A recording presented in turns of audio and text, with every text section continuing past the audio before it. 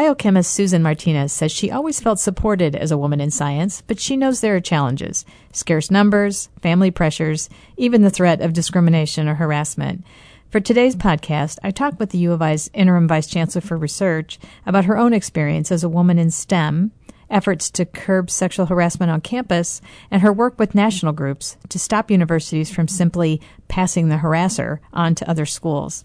We also talked about the state of federal research funding, expansion plans at the U of I Research Park, and the Chancellor's new economic development efforts. We'll be back after this. Hey, Jim Rosso, News-Gazette Media Vice President, reminding you that we have a ton of podcasts available at News-Gazette.com every day of the week. From Dave Gentry's Morning Show to Scott Beatty's News Hour to Brian Barnhart's Penny for Your Thoughts. Head to our website, News-Gazette.com, and search for podcasts. This is Julie Wurth, and welcome back to Campus Conversation. Today I'm talking with Susan Martinis, Interim Vice Chancellor for Research at the University of Illinois.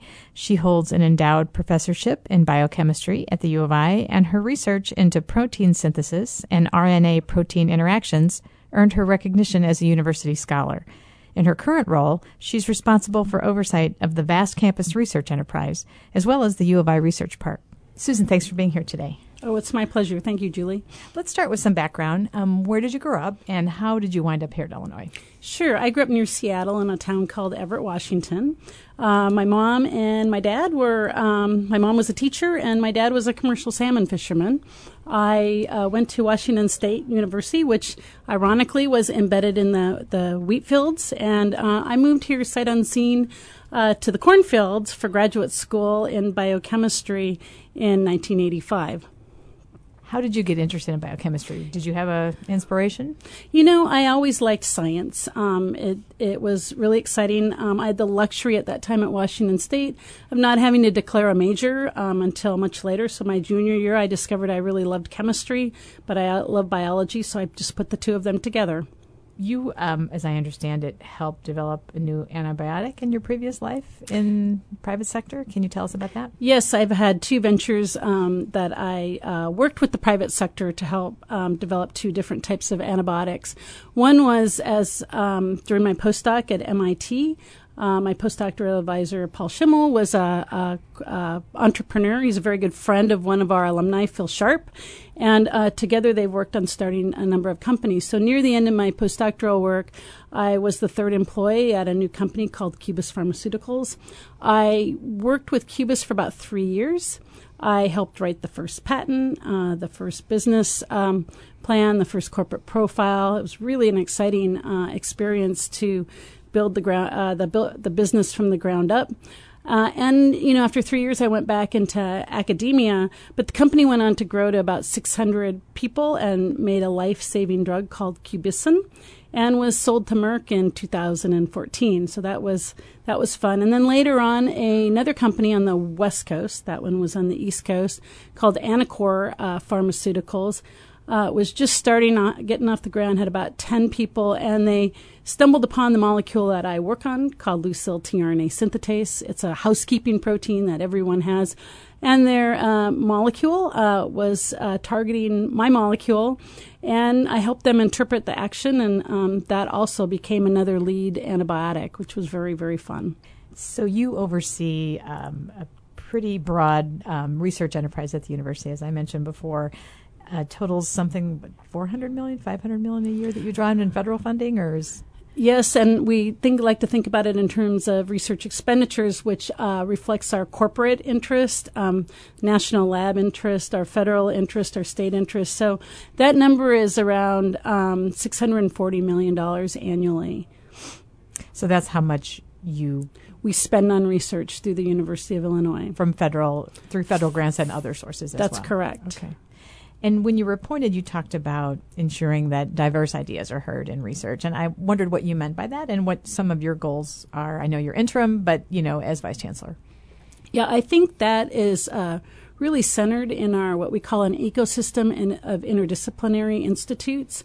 Interdisciplinary means that two different disciplines will come together with the bold idea. They'll learn to talk together. They'll learn to talk across each other's languages, and it's truly synergistic. So when that happens, new frontiers are born, and I think that's what's led to a lot of the innovation on this campus. You may recall, if you've been around for a while, the Beckman Institute emerging.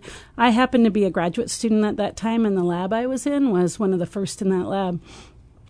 That was really a novel concept at that time, nationally and internationally, where the neurosciences and biology and engineering were put together in the same building and to collide and interact. And that became a major success, and we became a role model for the rest of the nation to do something similar.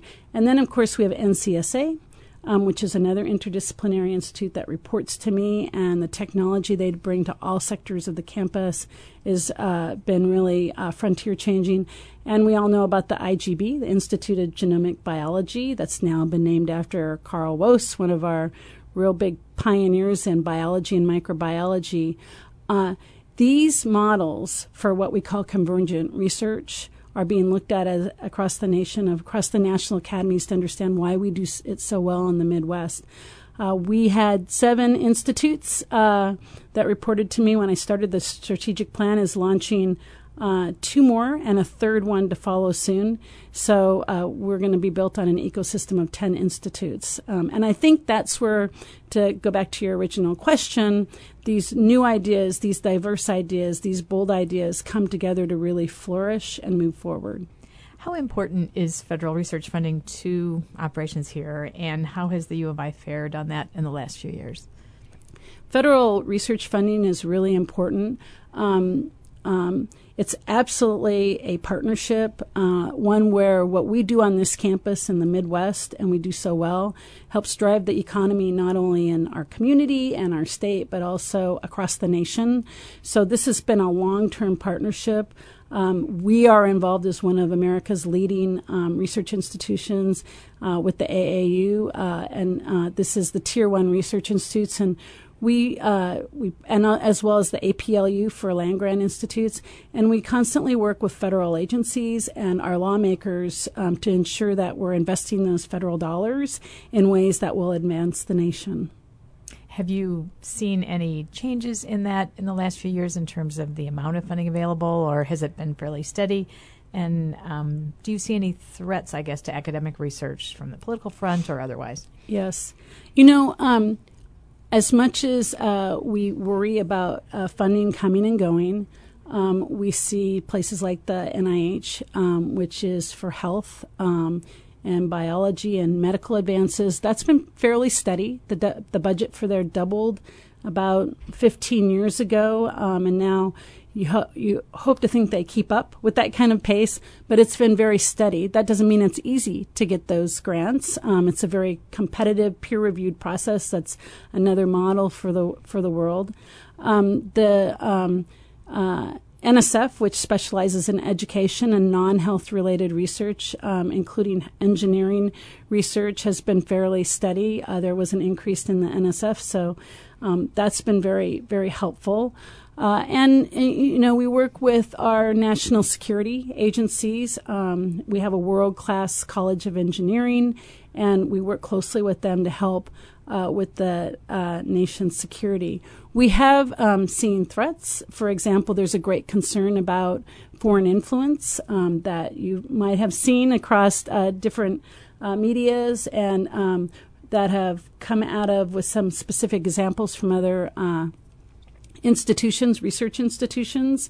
And I'd say we've been thankfully a bit ahead of that game thinking about this. That doesn't mean that we've crossed all the T's and dotted all the I's, but we're working very carefully to make sure we protect not only our innovations, but our nation's innovations so that we can properly capitalize on them to bring back that investment of federal dollars. Are you talking about companies that copy, infringe on copyright or copy intellectual property, or security threats? That's one example, and there's security threats too. And we have a great team that has been working to raise awareness with our administrators, our faculty, and our staff. I know Huawei has been in the news, and they have a presence in the research park. They're still there, correct? No. Oh. Yeah, no, Huawei decided to voluntarily move out about in the last 6 to 9 months. So that was probably helpful with the national conversation going on. We can talk about the research park. There's been a lot of development there recently in the last year or so with some sales of some buildings and new companies and a new master plan that would pretty much triple or double the size of the park, I guess, or triple the size of the park. What's next on the horizon? Is it the conference center expansion? And if so, maybe you could tell us a little bit about that project. Yeah, so it's been really exciting because the research park and Enterprise Works, our incubator, were transitioned after a lot of careful thought over the last couple of years from the system, which is over 3 universities, to the campus. And the chancellor decided to put it under my portfolio. It's the 3rd largest employer in Champaign County, so that in itself is incredibly important. And as it was handed to me, the president and the chancellor gave us the mission to double its size and double its impact. So we're really going for that. The conference center is an expansion that we really need to host some of the big events from the big companies that we host in our research park. So we're very, very excited about that. That's clearing the way. The second project that is incredibly exciting is a greenhouse that we're going to put up. It's a state-of-the-art greenhouse, which will allow the tall crops that we grow to really be properly bred and grown in that space, which we haven't really had. That plays off of a $80 million investment from the Bill and Melinda Gates Foundation, and what we're really excited about with that project, which is forming these ripe seeds, which have used innovations to make photosynthesis more efficient and grow bigger plants, thus more food sources. That particular project is very important to economic development, but more importantly to Bill Gates, it's a type of seed that can transform the economy of Africa. So in this public-private partnership within our College of ACES, the Institute for Genomic Biology, Plant Biology, and the College of Liberal Arts and Sciences, and again, our research park, we really look forward to having lots of impact there. With the conference center, the U of I think, invested initially about $11 million when that was built. Did you recoup that investment somehow, and does it cover itself in terms of operating costs, or is this going to require another outlay and investment from the campus? Well, I wasn't around at that time, so I can't speak exactly to that investment, but I would say that we look at that as a major success. The iHotel fused to the conference center has provided a great synergy for bringing in really top-notch, sophisticated businesses into the conference center, or symposiums or research-related events into the conference center, where we can house them right at the conference center, and then they can have access to the research park that's nearby. That particular operation is under our student affairs, so they have also reaped some financial benefits from the initial investment, which is why they were eager, to expand the conference center so we can bring in larger and conferences and have more engagement with the outside community and the outside world. How has the feed mill finally going up, the new one, going to affect the research park expansion? Is there a direct link at all? Or well, it certainly provides us with more room. But what's really exciting about the feed mill is that feed mill has been around for a lot of years. And now what they're building out in the South Farms is a state-of-the-art feed mill that's going to allow our students to learn modern technologies with modern equipment. So we're really excited about this partnership between campus and the ACES College. Do you have any idea what might go in its place? I don't right now. I do know that we are constantly going out and talking to new companies, and by word of mouth, companies are coming to us to try and get into the research park. So as we fill different buildings in the research park, we put up new ones. And so we're working on that sector right now. How has the sale of the buildings? I know last year, I think Fox Atkins sold off 11 buildings to a different investor, or at least majority ownership. How has that affected things at the research park? I know it was done in part to raise money for park expansion, but has it changed the way things work there at all? I think it's given us a few more players to think about. And I think with the few more players and getting to know our partners, it's also giving us some more opportunities. The owners of and representatives from GEM have been down frequently to interact with us and try and understand our needs in the research park and how to work with us as efficiently as possible, because they want the same thing that we do. They are very interested in growing the research park, which again is my mission to double the research park in whatever capacity that means.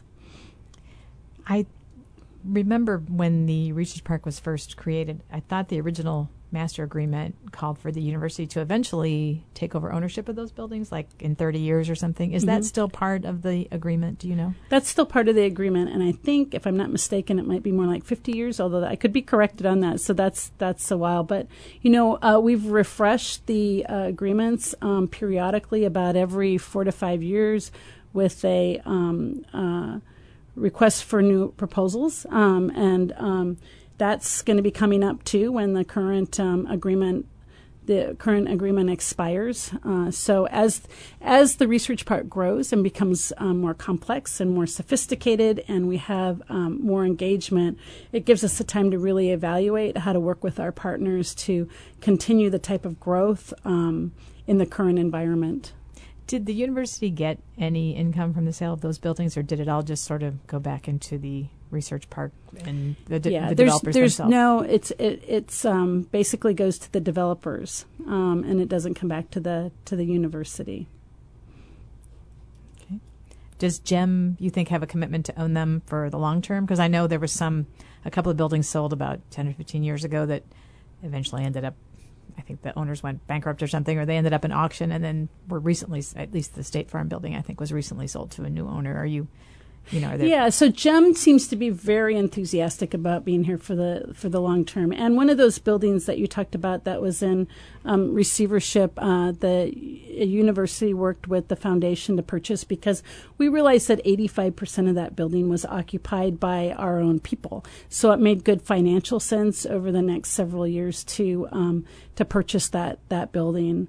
And the third building that you were referring to, I think, is right now the deal is closing with a new owner, so that will probably give us a new partner. So is that kind of the plan going forward, maybe to diversify ownership a little bit of the buildings, or keep them? Well, I wish I could answer that question. Right now we have a committee that is looking at what would work best in a call for new proposals when the current development agreement expires. So we are looking at all sorts of ideas for that. Is that expire in 2020, 2021, something like that? I believe it's 2021. But you're putting out a call now for proposals? Not yet. We're working on developing the parameters for that. Okay. How will the research park tie into the whole DPI effort? I know there were some concerns early on about shifting too much emphasis to Chicago and how the research park would fit into that. And did you share those concerns? And where do things stand now? Yeah, that's a really good question. And I know it's had a lot of our community members and even people on campus concerned. The good news, I guess, is that not only am I over the research park, but I'm also the point person on campus for interfacing with the DPI and also the Illinois Innovation Network. So that gives me an opportunity to see with at least weekly contact with the people in charge of the DPI, such as the current interim director, Bill Sanders. It gives me an opportunity to really see what's going on in the DPI, how they're interacting with the state, and how that relates back to us on campus and in the research park. We look at the DPI as a portal into Chicago. It's a portal for access. It's a portal for Chicago to better realize what's downstate and look at us more closely. We really don't believe that that's going to be a drain on the research park. We think it's going to only help us grow. The companies in Chicago, as they see what a gem we have in the research park, they love to see the students that are being trained in the research park and the potential for faculty engagement. So we look at this as a 1 + 1 is greater than the sum. Greater than 2. Yes. Did the shift to having the campus kind of control the research park and at this end, do you think that helped in terms of that effort, or did that make any difference? I think there's been so much kind of sloshing around with the change in the state leaders. There's just been a lot of stuff that's been happening in the middle. I do think that now we are settled with the research park under the campus, and we are settled with funding coming from the state for the DPI. That's kind of settling the whole situation and giving everyone confidence to move forward, all rowing in the same direction. So people are very excited, I think, about the opportunities with the DPI. Do you have any sense of when that funding might start flowing? Yes, so we're working with the state right now. Our interim director, Bill Sanders, and President Colleen are working very hard with top levels of state leadership to refine proposals and to secure the land, which has been promised but not secured yet. In Chicago? Yes. And to also develop a business plan. So really a very important step was to develop a business plan so we could understand how to most efficiently get it off the ground and also grow it. So that's going on right now. I've had enough experience in startups, whether it was a startup biotech company or I was very involved with the startup of the Carle, Illinois College of Medicine, starting up some new centers and institutes under the OVCR now. What I like to tell people, it's always a very chaotic environment when you're starting something up. And if it's anything less than that, one should worry, because you have to look at new opportunities and pivot as necessary to respond.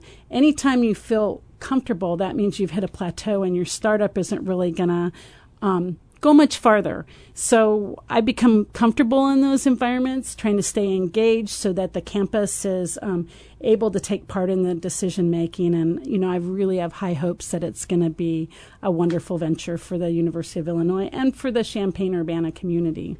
How much contact, if any, have you had with other universities that are part of this innovation network around the state? In the beginning it seemed like they weren't sure what was coming, but now they've all signed on as partners.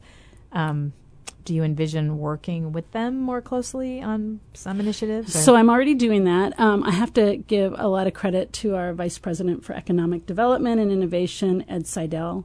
He did a tremendous job, not only trying to kick off the DPI and getting many international partners engaged, but he was also responsible for helping bring in our own state institutions, along with some of his aides who are now at UIC, T.J. Augustine and Christy Kosmuk.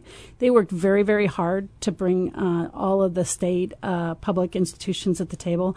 I'm part of a council with those, and we've had a few workshops that either myself or members of my team have been at to help us understand the needs across the state and what the highest priorities are to move the whole Illinois Innovation Network forward. So I feel very good about that. And again, I've been the point person at that and have a lot of information coming in and do my best to try and align it with what's going on campus. You also chair, I think, the Chancellor's Economic Advisory Committee. Economic Development, Community Advisory Committee. He talked about that a couple of weeks ago in general terms, how he wanted to make this campus, this community, sort of a center for ag tech and med tech and data sciences. Maybe you could talk a little bit more about that and how that, because the campus is already sort of known for those areas, but how do you envision that going forward? Oh, this has been a lot of fun, and to chair that Economic Development Committee. It's comprised of local business leaders and people who are really interested in economic development. And when we started, I wasn't sure how this would go. We talked about the priorities for the community. We broke off into subcommittees. I remember one of our members, Rick Stevens, saying, "Can we not call it committees?" And so we changed it to teams. And the teams went off and they did a tremendous amount of work. I was so impressed with the work that they've done. It's about a year old now, and we met maybe in the last couple weeks, and the teams reported back out to the group. after having sort of some sub-reporting over the past year. And I have to say, we were wowed by the level of engagement of the community on these teams to think about how to advance the biomedical industry on this campus, and to think about the state funding that's been allocated toward a translational research facility that would help that. Think about the tremendous work by Dennis Beard and others on developing the ag tech community and bringing an accelerator to campus, to think about how we can market our community, and the community members are doing that in partnership with Eric Miner, our new chief marketing officer. I mean, I just have to say, we didn't know where that would go. It's a year later, and it was totally the wow factor, what was brought to the table by our community partners at our last meeting. So we are very excited about that. How does it overlap with or work with the Economic Development Commission and other existing bodies? I mean, aren't there groups sort of doing this already, or is this more focused on particular areas? Well, the good news is we're aligned with them. For example, Carly McQuarrie is on this group. Representatives from Parkland are on this group, as well as business leaders. So we stay in very close contact. One other person that our chancellor brought to the table is he recruited a government relations person, Bob Fleiter. Bob Fleiter's been very busy, very active, and engaging with our community government leaders as well as the leaders in the state. And he has experience with his work in the state over the Department of Agriculture, I think, and as a former representative. So he's been a great addition to our team. I guess I wondered how it's different from what they were already doing. I think it brings, it brings another viewpoint, another tool, and the power behind the university. We have a lot of diverse minds and disciplines at the university, and so we bring that to the table. We engage various faculty members or staff members as needed, and it just brings more of a powerhouse.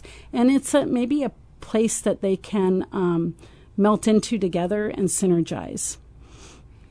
Going forward, is it going to continue meeting, or do you have sort of a plan for a timeline to do something as a result of these team reports? Yeah, I think the ag tech development is the farthest along, and that would be really fun for you to think about getting those people in for a conversation, because we plan on a launch for that in early December for the accelerator that they've been working so hard on. And tell me what the accelerator is. The accelerator is a great idea. So the Enterprise Works, for example, is our incubator where brand new companies can come in, get a start with a new idea. We subsidize rents. Laura Frericks, who's over the Research Park and Enterprise Works, and her team, they provide a lot of programming to help these new business entrepreneurs develop. An accelerator is kind of like a boot camp. It's a boot camp where you're a little bit farther along, and, as a scientist, the business community is very, very different than what you're used to especially the academic research world. And so it teaches you how to bring your innovations into the business world. It's usually a 6 to 8 week boot camp. These entrepreneurs compete to get into the boot camp. Many companies, venture capitalists, come to these accelerators to look over the talent, the ideas, the innovation, and think about investing in them. The particular group that our ag tech people are working with really like the idea of using the sports stadiums as a venue for companies to gather and the entrepreneurs to gather and to exchange ideas and get to know each other. So we're just really, really excited where that's heading. And so I would say stay tuned for, I think it's the first week of December when this will launch. And we see this as not only will it be helpful to our local entrepreneurs, it will be helpful to the outside community, whether it's other entrepreneurs or venture capitalists or major corporations, to come into our community and see the infrastructure that we have, which is truly a powerhouse. You were going to talk about some of the other aspects of the Economic Development Group. One that intrigued me was just sort of marketing Champaign-Urbana as a place to come, a place to be, not a place to overlook. Our chancellor often says we're too Midwest humble, and that we don't sell ourselves enough. We're a little apologetic. And he says he's done with that. And so he brought in our chief marketing officer, Eric Miner, who has a lot of experience in the outside world. And so he has been coming to the table with our economic development leaders who are really enthusiastic about this, because our idea is if we can attract more businesses, if we can attract more people, if we can build a culture where people realize what a great community this is to live, work, play, learn, and do it in a way that has great work-life balance, we think will not only attract people but get them to stay. Our provost likes to say that Silicon Valley thanks the University of Illinois for building it. And now it's become so expensive to live on the West Coast in California that when we do recruit, and it happens quite frequently, people back from California, they realize what a wonderful life they can have in Champaign-Urbana and get many of the amenities that they found on the West Coast, whether it's through the Krannert Center, through athletics, through just local festivals. It's just such a wonderful, warm community, and I think people notice that. So marketing that is really important. I wanted to talk to you a little bit about just being a woman in science, a woman in academia in science, in STEM. I counted, I think, 3 other faculty members in biochemistry who are women out of maybe 16. Is that fairly representative of what you see in the sciences? And is that changing? Is that an issue? Oh, that's a great question, and there's no easy answer to this. So recall that I was also a graduate student in this department of biochemistry, a wonderful department, a storied department, a very successful department. I became head of biochemistry at one point, and then I started realizing as we were recruiting, and I felt very supported by my peers, that only 2 women had ever been even promoted to full professor in that department. And I don't think that that's so far removed from other departments that are more in the quantitative sciences, like in engineering and math and chemistry. Having said that, we've worked really hard at this in chemistry and engineering, math and biology to recruit more women, some young leaders. We need to work really hard to retain them. What we find is we do such a good job at Illinois of training our junior faculty, and they become very successful, and other places notice, and then they want to steal them. And so we need to work very hard on retaining them. This idea of working your way up as a woman in STEM is not just a local conversation, it's a national conversation. It's been around since, I first got interested in science. And I am now at several national venues to help think about things like sexual harassment or attracting and retaining more women in STEM. All 3 national academies of medicine, of engineering, and of science have set up an action collaborative that to try and deal with the challenges of sexual harassment. I've been a part of that action collaborative. In fact, we signed on very early to that, thanks to the work of Kate Clancy, one of our professors who has been very involved of kind of ripping off the Band-Aid on several issues. I'm also, through the APLU, which is our Association of Land-Grant Universities, been engaged in trying to develop more opportunities for women in STEM. And AAU, America's Leading Research Institutions, there's 65 of us that belong to that. We are having a conversation about that. What's really interesting is that there's a poster now that they show that there's an iceberg of issues. We only see often the tip of the iceberg. And sexual harassment can happen in many different ways, whether it's innuendos, it's choice of language, it's advances. And so there's all sorts of things that women can experience. So now that this is being developed and awareness is certainly being raised, administrations across the nations are standing up and noticing, and processes are changing. And I'm very, very encouraged by that. I've always felt very supportive supported as I've gone through my career, and also encouraged. Having said that, I'm sure that parts of that iceberg maybe affected me at times. But I think the goal of this is to reduce and melt that iceberg so that women coming behind us, like my daughter, don't face these types of challenges or second guesses on their own abilities as they move through their careers. I was wondering if you experienced it personally, any of these issues You coming know, up. I think for me, I felt very supported. I said that again, supported. I think sometimes you're overlooked because there are so few women in many of the STEM fields or in administration. You're often chosen to be representatives on various committees because they like to have diverse representation, which in and of itself is incredibly important. On those, I think many women get a little wary of the time commitments on being on all these committees, so that can be a drain on you, and it can cause sacrifices to other parts of your work life or family life, whatever you have. But I would say on the deepest levels of the iceberg, I'm happy to say I've been fairly well supported on that. But certainly being overlooked at times is something that I think most women experience. Did you have to sort of work toward tenure while you were having kids? I know you have a family. Oh, that's a really good question. So both my husband and I are professors, and we began our academic career in Houston. And we sort of, there's always a question about when you want to start having your children. And so we sort of waited till we were close to the end of the tenure process. We both had funding at that point, and I will say that we moved from Houston to Illinois, Champaign, Illinois, with 3 kids in diapers. So that kind of shows you the type of pace and stamina we were on. But it was a wonderful move for us. It took 5 days to move 3 kids with diapers, but we did it. So that was a deliberate decision you two made, right? Just kind of to make sure you didn't shortchange one or the other? At that time, we felt like it was the best decision for the two of us.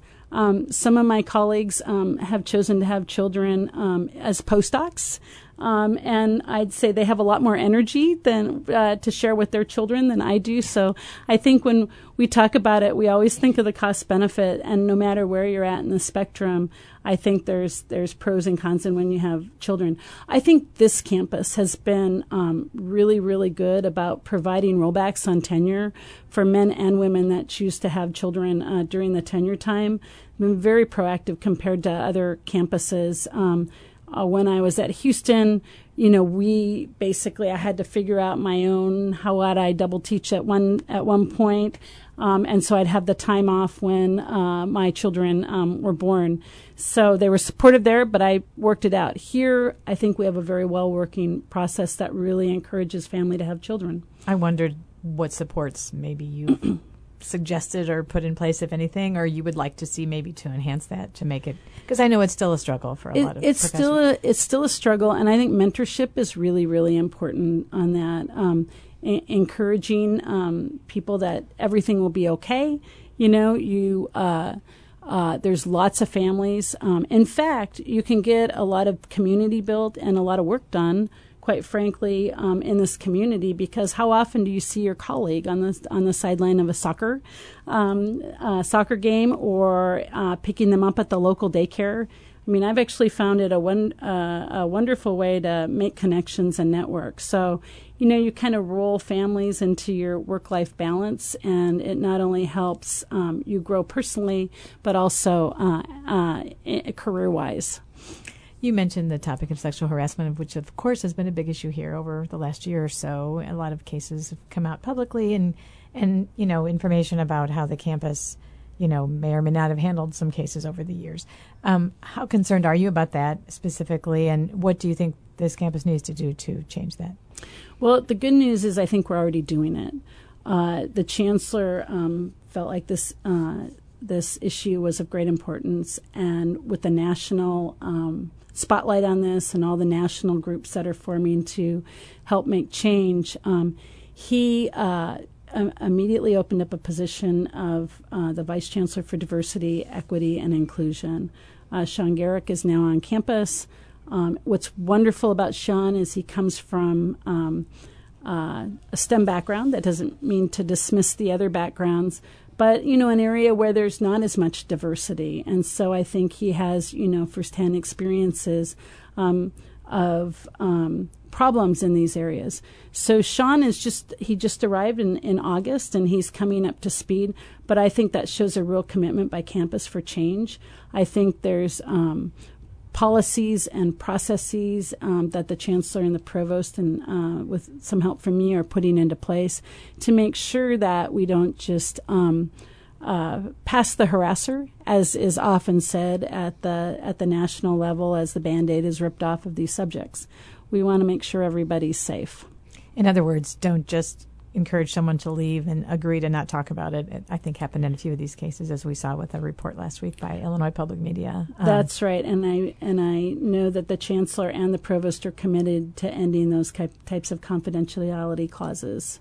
Have they already taken steps to do that, do you know, or is that going to be part of the recommendations coming down? I think with everything, these are works in progress. But having said that, these are personnel issues, and oftentimes when they're personnel issues, they're kept private while we investigate those and really understand what's at the heart of it. So even though you may not be hearing about that as a recommendation, they're already being folded into the fabric of our processes. Are you comfortable with where things are going to be with all of these changes in place, or do you think maybe more is needed? Well, I think there's always room for growth here and in other areas, and we're always learning, but we're also teaching, other institutions by being at the table at these national groups that, again, are ripping off the Band-Aid, as we like to say, wrestling with really difficult issues, educating, comparing experiences. I think we're definitely moving in the right on the right path, and I do think we're doing it at a good pace too. So I'm pleased. Change is hard; it doesn't happen overnight, but we are changing, and there's a commitment to change. Is it particularly difficult to weigh these cases in academia with faculty privacy rights and rules protecting academic freedom? When a faculty is involved, it's challenging because of tenure issues, and tenure, of course, has been really important to bring out new ideas and diverse thoughts. So we know that, and that's very important. I actually think, aside from the faculty issues, there's two things. It's a personnel issue. It's being fair to the personnel who are involved, and that also includes the victims. A lot of the victims, most of the time, the victims would like to stay, quiet. They've already been through a lot. It's hard for them. That's not to say it's the case of all victims, but when we factor in processes forward, we think about not only the perpetrator but also the victim. How do you feel about some of the guidelines put out by the current administration, Betsy DeVos, and the Department of Education in terms of those protections? I know this is not really your area necessarily, but you're studying this issue. Do you think those are accurate or should be followed, or do you have any concerns about? Well, I think due process is always very, very important. There's no doubt about that. But I also think this is an area that we need to talk about, and we just need to do it at a rapid pace. Everyone's always really busy. There's a lot of things going on campus. There's issues that pop up all the time. And I think what's really important is to pay attention. And I think we on this campus are paying attention. When one of these pops up, we pivot to really look at it, especially, learning from ours and others' experiences, to try and get at the issue and make decisions on how to move forward. That's best for everyone involved. And again, to now with a new step to make sure we're not passing the harasser. So I'm very pleased by that progress. Okay. Well, thanks very much for being with us today. It was an interesting discussion. Thank you very much, Julie.